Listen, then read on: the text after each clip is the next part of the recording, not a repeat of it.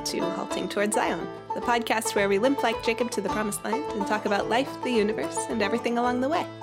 I'm Emily Maxon, here with Greg Uttinger and Brian Broom, and today we're taking our cue from Jacob in the evening of his life and heading down to Egypt to discuss the ancient Egyptian mindset regarding death, burial, and the afterlife.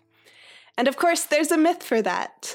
Today we have an app for everything. In the ancient world, there was a myth for everything. So, Greg, would you like to retell for us the myth of Set and Isis and Osiris? All right. Osiris and Isis were children of Ra. They were divine and sort of human, and they were the first king and queen of Egypt. And what made Osiris so very, very cool was that he invented beer.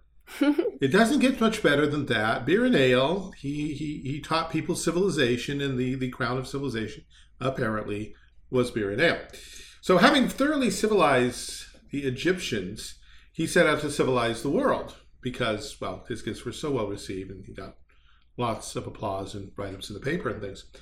So he set out, but while he was gone, his brother, Set, the Dark Lord, eyed his throne and his wife, and look for an opportunity to possess them both. But before much could happen, Osiris comes back, having thoroughly enlightened the world with beer and ale.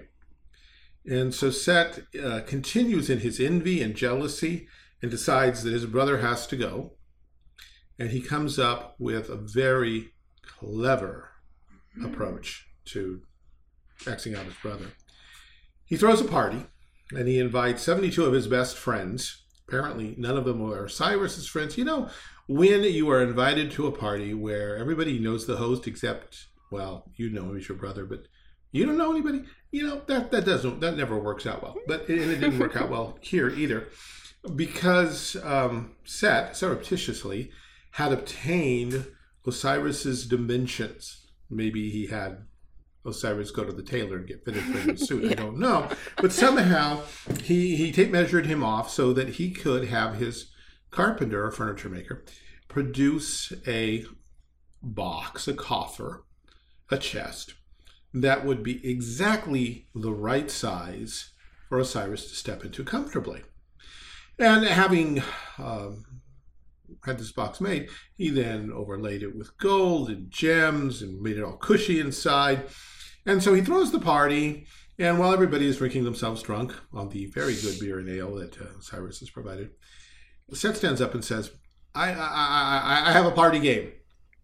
It's a door prize. See this thing here? Isn't it beautiful? Everyone says, oh, it's beautiful. I'm going to give it to, I don't know, anybody who can just fit into it perfectly. I'm sure, you know, you're kind of tall, you're kind of fat. It's not going to fit everybody, but surely somebody here will be just right as they step into it. The glass slipper will fit some lucky. The glass, will fit somebody. And so one by one, starting with all of Set's cronies, they step in.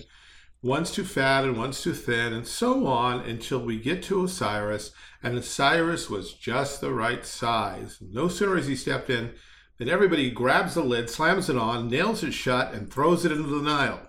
And thus Set is free of his goody two-shoes brother and can take over the kingdom and the bride. Except the bride has vanished. She is no place to be found, because Isis is going to look for her husband's body. Because the assumption is he's way dead by now. Suffocation, drowning, something. But it turns out that the currents that lead out of the Nile, out of the delta, down the coast, end up north of Palestine in Phoenician territory, a little town named Byblos. And there, the coffer, now a coffin, gets stuck in a tree that was just beginning to grow, and its roots grow up around it, apparently rather quickly. And the tree encases this coffin, and so the coffin, the body in the coffin, in the tree, are just there while Isis comes along trying to find them. And being a less than forthcoming goddess, she decides that she will dress the part of a traveling nursemaid, traveling wet nurse. That's a weird job. My wife says that's a weird job. And she presents herself at the palace where the queen has recently had a baby. And this is just kind of tread water and look around and try to reconnoiter and figure out what happened to the coffin. And she does, but in the process, every night she has to tend to the baby. I don't know, the king and queen are going out to the movies or something. And so, having nothing better to do, she blithely decides that she will grant the child immortality by roasting him in the fire every night to burn off his mortality. Well, about yeah, the fun. That's a don't about, recommend. It's about that point that the king and queen come home early and find the baby in the fire and snatch it out. And Isis reveals herself in all her glory and says, "You fool, I would have made him immortal, but now he's going to be flesh and blood like you." Ha! And they, realizing they're talking with a goddess, do what mortals do when talking to goddesses in the ancient world. They say, "What do you want?" This is, that tree out there, it's got my husband's body in it. Okay, well, that doesn't... Yeah, sure, you can have the tree. It means nothing to us. And so they chop it down, they stick it on a ship, and she sails it back to Egypt and manages to, at some point, dislodge the coffin from the tree. And she brings it into the marsh regions of the Delta and finds a cave and hides it there and goes to look for divine help, particularly Thoth, the god of magic and healing and such. Well, unfortunately for her, while she's gone, Set's spies have been keeping their eyes open, and they saw her re-enter the kingdom. And they found the cave, and they found the coffin, and so they pry it open, and they find Osiris's body, and they chop it in pieces. And they go and they spread it all throughout the Delta. And so when Isis comes back, hubby's body is torn in pieces, and she cries and all of that. And well, she doesn't even have a body to cry over. So first, talking with Thoth and perhaps other deities, I don't remember the details, she gets in her little boat, which is made of papyrus, because crocodiles will not attack papyrus. They don't like it for some reason. And is that a true fact, or is that myth? Apparently, that's a true fact. Wow. Which helps to explain, by the way, something we're coming up on before too long, and that would be Moses. His little ark being made of papyrus and stuck in papyrus, contrary to all the movies that show it floating down amidst crocodiles trying to snatch at it. Anyway, so she goes pulling her way through the Delta and is able to find all of the pieces of her husband's body, all but one, which thereafter would be worshipped in Egypt in their fertility rituals. Moving on. So where that came to that part, she had a clever wax duplicate made. And she took the pieces of the body, and she, with the help of Thoth, bandaged them up, tied them back together, bound the pieces back into a convincing form of a body, and then she herself fluttered over it in the form of a dove, and somehow became virginally pregnant, and in time gave birth to the second sun god, Horus. Come back to him in a second. Egyptian god of the sun. Yeah, remember to put that in the show notes too. So anyway, Osiris comes back to life, but not here. It's not like all of those wonderful old horror movies where the mummy gets up and starts walking around. That's not what they're talking about. What they meant is that Osiris's essence was not destroyed, and so on the other side, in the afterlife, he could maintain his spiritual integrity, structural integrity, and continue to exist as a real personality, and becomes enthroned as the king of the underworld, as well as now the god of resurrection. But see what just happened. Resurrection now means not the arising again of the flesh, but it means the preservation of the soul, or the ka, they call it, into the next life. And as long as the body is preserved in this dimension, the soul maintains its integrity in the other dimension. That's the Egyptian doctrine of the resurrection. And sometimes you'll run into people, and your little Horus comment is much to the point here, who say Christianity was just copying the Egyptians because they had their doctrine of resurrection too. No, they didn't actually. What they had was a doctrine of the survival of the soul. if you manage to take care of the body here. If you fail, goodbye soul. The devourer of souls, the great crocodile god, would chomp on you and devour you in its intestines for centuries until you finally cease to exist. But if you could preserve your body here, your ka, your soul self, could survive into the next world. That's the Egyptian doctrine of the resurrection. And the Ankh, the cross with the circle on top, that's what it commemorates. The scarab beetles, not Christian resurrection as we understand it, but this hope of some kind of conditional survival beyond death. Now, Horus goes on to grow up and fight Set, who assumes the form of a great monster, and Horus eventually slays him and takes his place and all that. But Osiris never comes back into this world in any sense that we would consider resurrection life or being really here, really now, really with it. But he remains the god of the dead. And now, when the Egyptians died, if their bodies could be preserved here, their souls could pass on and go and stand before Osiris, and Osiris would act as judge, and the soul of each man or each woman would be weighed against the feather of truth. If the soul was found equal to or lighter than the feather, then he could pass on, as Osiris had, into the underworld and become his own little Osiris, his own little god, divine essence surviving in him. If, however, he failed, if his soul was laden with sin, then he would be thrown to the devourer of souls, this crocodile hippopotamus-like god. He shows up in the pictures. It's ready there to devour you, and it takes a long time as you move slowly through its digestive system, its intestines, and finally are gone. Now, the one other thing that we want to throw on this is this for the Egyptians. Then a couple of things were really, really important. One, maintaining the existence of the body in some kind of recognizable condition. Now, whether or not the pyramids were really that, there's still debate on for a long, long time. We assume that's all the pyramids were. Now there's a lot of people saying no, because one, we've never even found a body in a pyramid. But you could, the Valley of Tombs, there's no question what was going on there. They were preserving the bodies with their stuff, because the stuff you need too if you want to have a comfortable life. And in the graves of the commoners that we found, we see much the same thing on a much smaller scale. The basic stuff that would seem basic to a poor man's life is buried with them, because it has to travel with the soul to the next life, or its image, its impress does. But the other thing is when you stand before the gods and you're asked if you're worthy, you probably aren't. Because you're probably a scoundrel. Because you probably did bad stuff or didn't do enough good stuff. And and gods are, you never can tell with gods.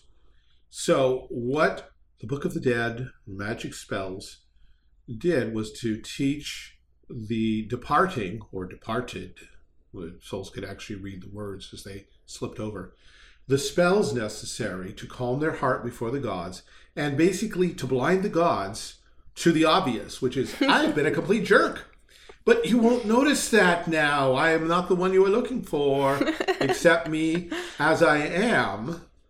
And so there were ritual words that you were supposed to say, and they largely were negative. I have not done this. I haven't done that. I haven't done this. I haven't done this. Receive me.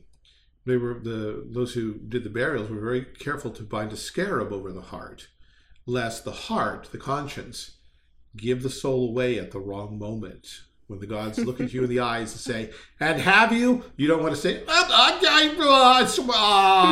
no. Is it like the telltale heart where you would hear it pounding? So it's like, oh no, it's just this little scarab beetle. Yeah. He's making all that noise. So there you go. These gods are really not that clever, if that's... Well, and again, it does tell you something about how the ancient world thought about magic. Even the gods were subject to magic, and you could pay a great deal of money to your favorite sorcerer to prepare your body for the next life, and that meant teaching it how to cheat the gods with magic. So there we go. How does that strike you two in terms of the Christian doctrine of the resurrection? Because obviously resurrection is resurrection. It's all alike, right? About that, I've been talking recently with several people just how prevalent Gnostic-like ideas are. And this one is less Gnostic than you would expect. Yeah, they actually Because care about the body. There's still something about the physical form, Yeah. but its only purpose is in the integrity of the spiritual existence after death. So it's still influenced by Gnosticism, obviously. But Well, it predates Yeah, this Gnosticism, is- but it's the same idea. Or it influenced Gnosticism. Yeah. yes, one of, It's all the same thing. Yes. There's nothing new under the sun. That's all Yeah. I'm saying. You know, And when you compare that to the Christian doctrine of the resurrection, where it is not by any of our own merits Mhm. that we partake in resurrection on the final day, and also that our resurrection is a true resurrection, a reunification of our spirit and our body, now glorified, but it's the same body. mhm. It's ours. It's the other part of our human existence that is actually and truly vivified and brought back into union with our breath, our spirit. And also completely different from any pagan system is the fact that this isn't anything we have anything to do with. It's not, I said the right things to the right God, and then that God owed me a favor. Mhm. It's God gave me faith in Yeah. him Mhm. and then counted that towards me as righteousness, just like our father Abraham. And then, for the sake of his son, in whom I am now found, raised me up in a resurrection like his. That's beautiful. Now, something that was implied in everything you said, but I think it's good to make it explicit. Please do. We come back as creatures. Hmm. I know in times past I've made that point with my class, younger kids, and you will be raised again as a creature. We have to be creatures still? I can forgive that in junior high students or ninth graders, but I think there are a lot of adults, even within the church, who are caught a little off guard by the doctrine of our eternal creaturehood. Mm. Because in the pagan world, what you are resurrected to, what you are translated into, is divinity. You leave behind your creaturehood. In the Egyptian system, there's still that, you said, that thin connection, that thin wire back to the original body, which the Gnostics very nicely dissolved because they didn't like even that much. But the goal of paganism, since Eden forward, is to be as God. Mm. And it's pretty clear that the physical elements of this world somehow are lacking in divinity. And there has been this ongoing attempt to reject the resurrection of the body in favor of something more spiritual. Because, well, God's spirit, and we're spirit, once we get to our bodies, so we're just, like gods, aren't we? That reminds me of the Mormon doctrine, where they've yeah. not only deified man after death, but they've humanized God the Father. It's like Yeah. he's our literal father, and he's not really any different fundamentally from the things that we see in creation. Exactly. And this is all something that every pagan worldview shares, is there is no real creator Right. in their cosmology or in their ontology. Yeah. So Christianity is really the only one that comes anywhere close to having a creature-creator distinction. Yeah. And Hey, we did an episode about that. we did an episode review. Go back in time to that other Yeah. one for all the discussion about that. But there's just nothing in these worldviews that fundamentally separates the mortal from the divine. It's all something the Greeks called it the ladder of being, or whatever the actual term for that was. Sorry. It's everything's on the same level. Yeah, just differences of degree. You can Yes. have your really thin cream of wheat, or your really globby gobs of cream and wheat, but it's all cream of wheat. It's just, I have divine stuff. You maybe have a little more divine stuff, but I bet I could get more diviner stuff than you have and be more of a god than you are. Give me time. Now that sounds like Carl Sagan. We're all made of star stuff. which is Yes. again doing the same thing, that everything that is fundamentally the same Yeah. metaphysically. But if you call it star stuff, that sounds so much better than Oh, we're yeah. all hydrogen, helium, and nitrogen. We're all protons and neutrons. Isn't that great? Doesn't that give you great hope for the future? No, actually. No. It doesn't. But call it star stuff. Stardust, And it's even. Stardust, yeah. It's more All kinds poetic. all kinds of romantic possibilities on that one. Along these lines, as I usually do, I'll take it back to school. In a Sunday school, small children, what does it mean to be saved? It means you die and go to heaven to be with Jesus. Now, there is certainly truth in that. Mm-hmm. The believer upon death does go to be with Jesus, and we don't want to deny that or cast any shadow on that. And I But also to- appreciate how it addresses the problem of death. Yeah. That is what Jesus defeated on the cross. Yes. Sin and death. But it doesn't end there, because the end of the doctrine of salvation is the resurrection of the glorified body into a new heaven and a new earth, a redeemed creation. And to leave the soul separate from the body as if that were the end of the story and that's what it's all about, kind of misses the whole idea of salvation or redemption, of buying back what was lost, of making right what went wrong. It basically says, well, Satan won in the garden, so God came up with plan B, which is even cooler because it doesn't involve any matter or created kind of stuff. It just involves the pure soul of man. So we'll let Satan have the first victory because we don't care about the world and the body and sex and sweat and work and, all that kind Food. of stuff. Food, wine, we don't want that. But as long as we get to keep the soul, that's all that's important. Mm. And even if it's not conscious, we do need to be very careful of the way we speak. As my wife says so many times, how you talk about something is how you think about it. Mm-hmm. And if we talk about salvation in terms of dying and being with Jesus, that gives us great hope if death is near, but it also snatches from us the much greater hope of the resurrection. Mm-hmm. That it does not end there, and our bodies are not so much trash to be thrown away.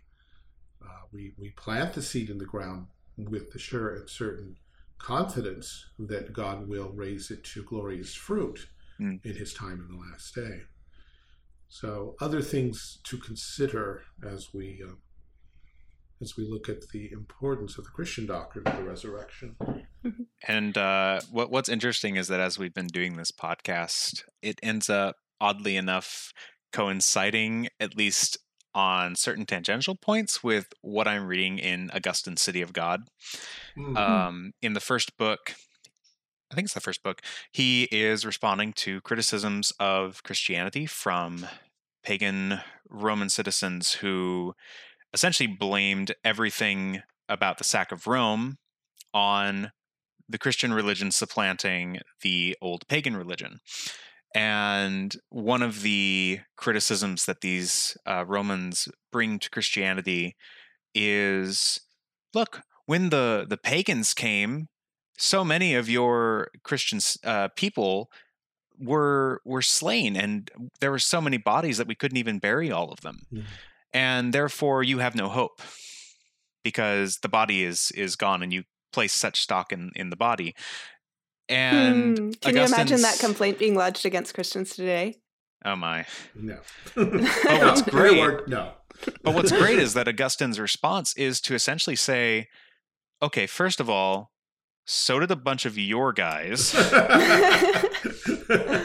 and second, your own poets." I think he quotes Livy. Say, when the Roman soldier dies in combat for Rome and has no covering but the sky ahead, he is still most blessed of all, for he has died for his country. Mm. And then he also makes another great point, which was specifically, look, this is a very truncated version, but he basically says, you realize we think like that God made everything and sustains every atom of our existence. I don't think he's going to find it hard to find our bodies because they even turn to dust in the grave. Like you couldn't put that back together. as the dust of bones, but God says he can. I'm pretty sure he'll be able to find our bodies in the deep of the sea and in the fields and the meadows where they have fallen, slain by robbers and barons and such. He's like, you guys are. This isn't the dunk you think it is. Yeah. This is a good time to talk about the Christian doctrine of burial. Yes. Okay. Okay. One, there's a Christian doctrine of burial. Now, just thinking off of what Brian was saying, it would be easy to slide along and say that therefore what we do with the body doesn't matter, because God can bring it back no matter what. People can deface it, and God can still work His purposes there. So, given that God is sovereign, He can pull everything out in the end anyway. What does it really matter?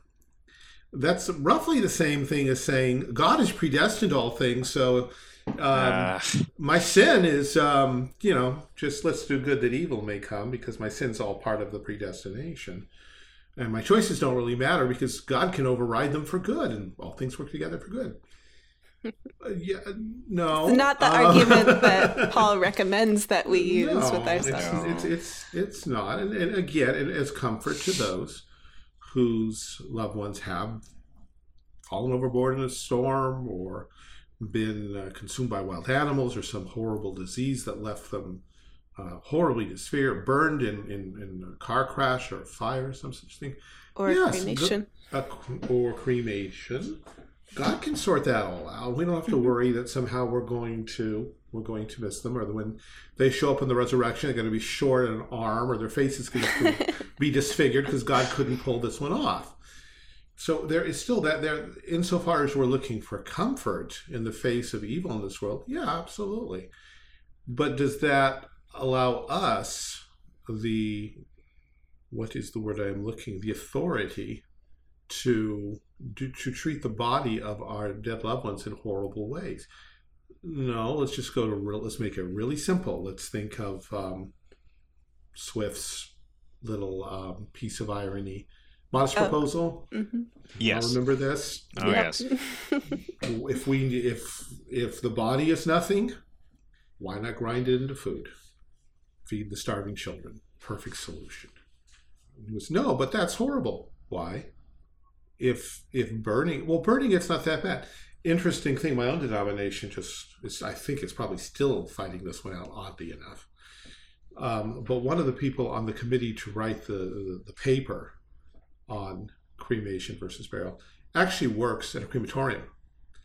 He said, you guys, it doesn't work the way you think it is. It's not just you throw it into the flames and it turns into ash. You first heat it up and you consume some of it, but the bones are still there. So then you take it back out and you grind the bones. You smash them, you crush them, and only then do you finish the fiery work and end it all up. There's nothing neat or nice or reverent here. It's not just an alternative. It is something you would never do to anybody or anything that you loved. If you had to do it personally. Yeah. And yet we can write it off as a savings on a funeral expense sometimes. Yeah. But the doctrine, and here's something, and Brian said this earlier, and I didn't catch it well enough at the time, but I thoroughly appreciate it in retrospect, that I may be found in His Son. The I is not just my soul, it's not just my spirit. The Holy Spirit who indwells me both as with regard to my soul and my body. My body is the temple of the Holy Ghost. And if you read through Romans 8 carefully, you will see that the Spirit raises us up because the Spirit is still in us. The Spirit does not abandon our bodies any more than He abandons our souls. And so to take that is still me. Yes, Dad. But you know when Abraham buried Sarah, it doesn't say Abraham buried Sarah's carcass or corpse or a piece of meat or something, organic matter. It says he buried Sarah. When I go into the tomb, it's going to be me, a dimension. It's a part of me, a dimension of me. And that dimension is still claimed by the Holy Spirit. And so that the Holy Spirit who dwells in Christ and in us will raise up our mortal bodies. And there is great hope and great glory and confidence in this doctrine. And again, it flies in the face of, well, it's cheaper.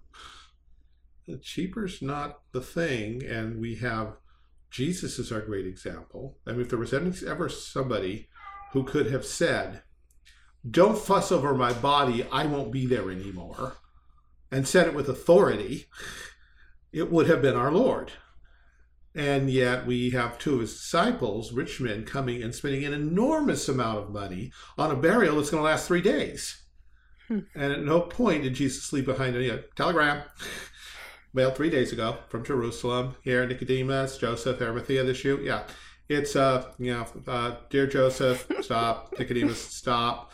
Don't waste the money. Stop. Be back in 3 days. Signed, Jay. He willingly consented to it and made the whole thing part of the gospel stories as evidence of what had really happened. He was buried and anointed and covered and cocooned in this stuff so that when people walked in, they could say, "There are the burial clothes." And this isn't something that somebody just, tore open a zipper and walked out of. This is something you can't get out of without some kind of incredible power. Oh, look, there's the napkin folded up and put to one side. My own suspicion is that his mother always told him, "Clean up your clothes before you leave the bedroom." But being an obedient son, and that, and perhaps also as further testimony to the resurrection. But he could have done that without folding it. The folding it shows conscious attention to detail, even in the face of the most glorious miracle, saving the incarnation itself. So there's a lot here to think about, and sometimes I think we just get fixated, at least people that I know just get fixated on, but this is what Uncle Jim said, this is what we were prepared for, this is what I set myself up for, this is cheaper, it obviously has got to be okay. Besides, I know so many people who've done it. Well, a lot of people have done a lot of things, and that's not an argument, and if you find yourself making it, you should know you have a problem. Once we find ourselves saying, well, look at all the people who are doing it, you should just stop right there and question yourself. What you should be saying is, where does the Bible authorize you to do anything like this? And what does it authorize? Over and over again, you plant the seed in the ground in the sure and certain hope of the resurrection of the last day. And it's also worth noting that if someone did have their bodies cremated, we shouldn't take that as any kind of signal that they're not actually saved or not actually going to be resurrected. Right, it has nothing to do with that. Yeah. Just want to get that out there. Yeah. No, that's good, because sometimes we get stuck in things that, and this is something I think, given the somewhat lofty terms we talk in sometimes, I think it's really important to keep reminding ourselves and everybody that people do a lot of things because they haven't been taught any better. And we probably do some things because we haven't been taught any better, because there's a lot to learn and there's a lot to know. And even down to the Sunday school teacher who says, God is like an egg. There's the shell, we could all scream, but that teacher simply may never have been taught better. We have to be very patient with such things. And yes, introduce instruction as soon as possible. And so I'm sure there are people who have gone through cremation because no one in their life honestly challenged them with what the Bible said. And certainly cremation does not hinder God's power to raise the dead. But that's not the issue. The issue is what is pleasing to God. What has he shown us in his word? And we all learn something new every year, month, whatever. Maybe it's time for some people to learn some things. And if we get to be the channels of that, great. On the other hand, if they're not going to listen to us right now, maybe they will someday. Yeah. Well, this is rather a morbid discussion, but I would like to... It's the resurrection. How could this be morbid? Because a resurrection involves dying first. Right. There's that dying that has to be got over. But there's such a beauty there that even when we are dead and gone, in a sense, our bodies can still testify to the resurrection. And that's what burial is this testament that Jesus is coming back and we will be raised again and this body's not done with. It used to be a beautiful tradition, although not without its difficulties, of people, of the church having its churchyard where you bury people. And the idea was very simple. In the resurrection, when Jesus comes back, the whole congregation over successive generations will stand up together, and great-grandma and grandma and mom and baby and we'll all be there together with all of our friends and all of our family, Not that God can't put the pieces together, but the symbolism and the hope expressed in that are very great. Mm-hmm. And it wasn't until a couple centuries of burying people in the same narrow part of ground and floods coming along and dislodging things showed that maybe there was a safer, more sanitary way of doing this. But the original impetus was full of great joy and hope. Mm-hmm. And I've seen some of the cemeteries in England around the old churches, and they're just beautiful kinds of things. And if we go back again to the idea that we're found in Christ, one of the great creedal declarations of our faith says that Christ descended into hell. In other words, he went down into the body of the earth. It doesn't say his body did. Mm-hmm. It was still him. And if that same idea is present for our own selves, then we should be in awe that salvation doesn't just include, it's not just the spirit, it is the spirit and the body, even when those two are separated in death. And I'm going to go ahead and play a little bit of devil's advocate here. Go ahead. Jesus was not put in a box 6 feet under. He was put in a cave. So really what all Christians should be doing is obtaining land with caves and putting their dead in there. And? so this whole concept of, the churchyard is totally unbiblical and unwarranted. It is true that most, and perhaps, I can only think of one time in Scripture where the language might bear that the body was put directly down into the earth. That was the burial of Elisha that gets interrupted. The way it's phrased, at least in our English version, suggests that the body was simply let straight down into the ground. But be that so or not, the analogies that Paul and our Lord use are putting seed into the ground, not into a cave. There may be a fine point of theology here that if left the wrong way for 1,000 years might pervert everything. But it's not a hill I'm willing to die on. You want to go find a cave? Great. There's much to be said for caves, far more than for mausoleums, I think, because mausoleums aren't exactly underground. But caves, in the heart of the earth? Sure, why not? You want to go do that? You want to make that argument? It's wonderful. It's better to make that argument than the other for cremation. And if you think that's the only way, you either have to cremate or you have to go find caves. All right, go find a cave then. You've done the argument. You may now live with it because you've said that that's the alternative. And, well, we know cremation's wrong. So if the alternative is going and finding caves, go find one. And it's on you now. But I'm not quite sure that that's what God is painting for us in Scripture. Yeah. I listened to a podcast from Art of Manliness, an interview with an author who had spent some time with his father on a woodworking project. And the project was building their own coffins. And he starts off and he's like, now this sounds like really, to use the word again, morbid, unhealthy, dark. But no, it was a really beneficial exercise, and I recommend it to anyone. It was a fascinating interview, so I'll post it in the show notes. But there's another way to put funeral costs down, I tell you. Build your own. And spend some time meditating on the resurrection while you do it. Our world, this generation particularly, is scared to death of death. Mm-hmm. They don't want to talk about it. We introduce all kinds of euphemisms. As Christians, we have the right to use the biblical language of falling asleep in Christ. He's not dead but sleepeth, and things like that. But the world doesn't get those. And yet they try to keep using, he's passed away. He's gone to a better place. He's dead. We don't want to say that. It's just frightening because people, this is all they know. And the thought of something after death is not all that comforting for them. If they could be sure that no matter how they live now, the afterlife would be a sweet, wonderful place, maybe, but they don't have that assurance. They know they don't have that assurance. And so they spend an awful lot of time avoiding death, avoiding talking about death. And if you were to do that, to suggest building coffins, you would be accused of all kinds of weird things. But what a wonderful opportunity to talk to your children about death and resurrection and about the shortness of life. Dad, where are we going to keep this? Well, dear, I'm guessing you're going to use it within 15 years. Dad, don't say that.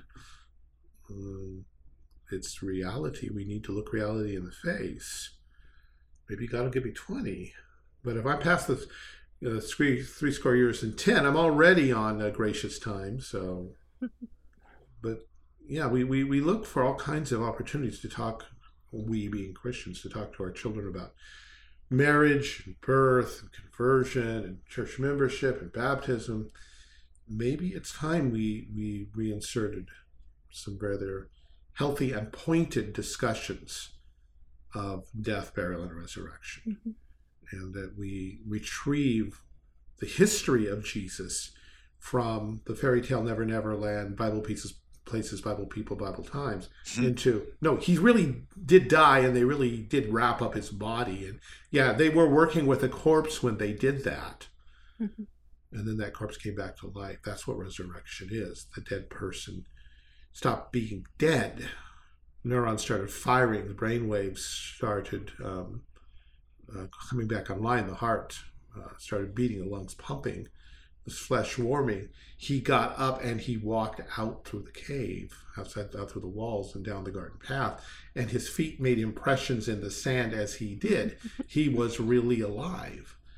And the resurrection is the one point, well, one of many, but one really solid point that the Bible really highlights where we can't get away from history.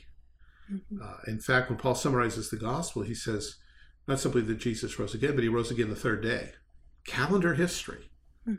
It was a particular day. And if he didn't rise again until the fourth day, the gospel's a lie.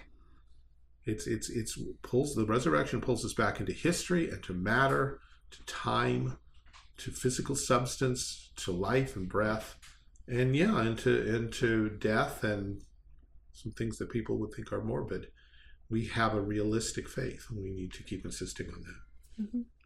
And that brings us back to something we've recommended before, is that commentary on Ecclesiastes, Living Life Backward, where he reads through Ecclesiastes. The first couple pages of each chapter are just the book of Ecclesiastes, and then his commentary follows.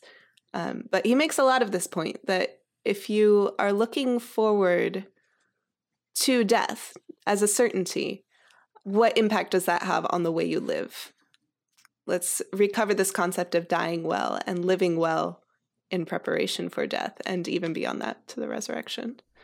And I've read the book. I wish he had been more explicit about the in Christness of it and of the resurrection. I have no doubt that he believes it all. But I think because there are so many people who don't make the connection, it would have been well had he underlined it and said, and this, how is it that we fear God and keep his commandments? How is it that we have the ability to live life backwards? Well, because we live in the light of the resurrection. Yeah, totally agree. Jesus' resurrection. Yes. Yeah, definitely agree with you there. Right. We should wrap up and make some recommendations and sign off. That sounds good. Who would like to go first? I can go first. All right, Brian. Okay, my recommendation is smoking meat in the style of Southern barbecue, which I was able to do using a makeshift smoker box. I went to the local Walmart and picked up wood chips, and I put them into a aluminum bread loaf pan, and then covered that with foil and poked holes in the foil and put that over the burner until it started smoking. And then I put meat in my gas grill, and 5.5 hours later, I had a really nice smoked brisket. So if you have patience and ideally an actual smoker, it makes it so much easier. I recommend smoking, because then you can get some nice homemade barbecue if you Brian recommends smoking. Yes. The FDA has not approved this statement. That is correct, yes. You know, if smoking is so bad for you, then why does it cure salmon?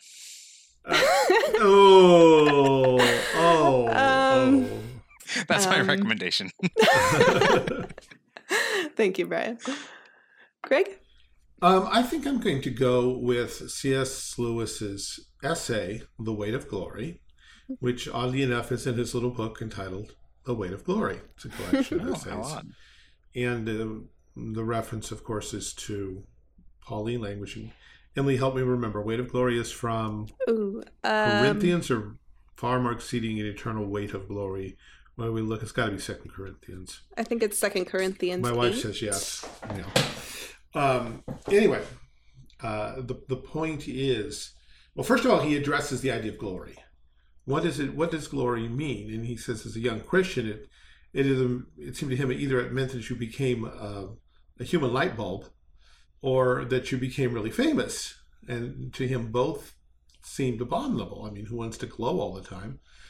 And being famous seemed just to be full of pride, until he realized more and more that it does mean fame, and that's how the saints of old meant it. But the fame is fame with God, to be known, loved, appreciated, highlighted, welcomed, greeted by the only one whose opinion actually matters. And then once we get that in Christ we are glorified, we are welcomed, we are crowned, we are made like Jesus, we are made adopted sons of God. When we realize that about ourselves, and then we begin to take ourselves seriously, but not with, here's that word again, with a morbid pride, like I'm all that, but wow, look what God has done in me. Wow, it's just amazing. It should be me. In fact, it's kind of funny it should be me. We're able to take ourselves seriously in the right way, but be able to laugh at ourselves in another. But then secondly, we're able to look at other people who are the image of God and take them seriously, and realize that although there are many imperfections in this life, as the image of God, there is a glory there.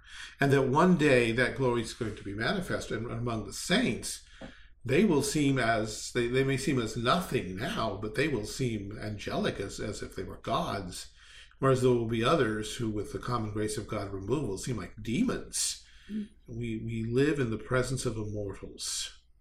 People to be eternally enjoyed or eternally endured, we need to take one another seriously as God would take us seriously, for Jesus' sake. Not because of our stuff, but because of who he is and what he's done with us. So that's one of a number of essays. I also, in the same book, would recommend Membership, which talks about how Christians are members of the body, members by definition being different from one another, not all the same, therefore complementary and not a bland unity. So, Weight of Glory, C.S. Lewis. Wonderful. My recommendation is a podcast called Books with Bert. That's Bert short for Burton, so B-U-R-T.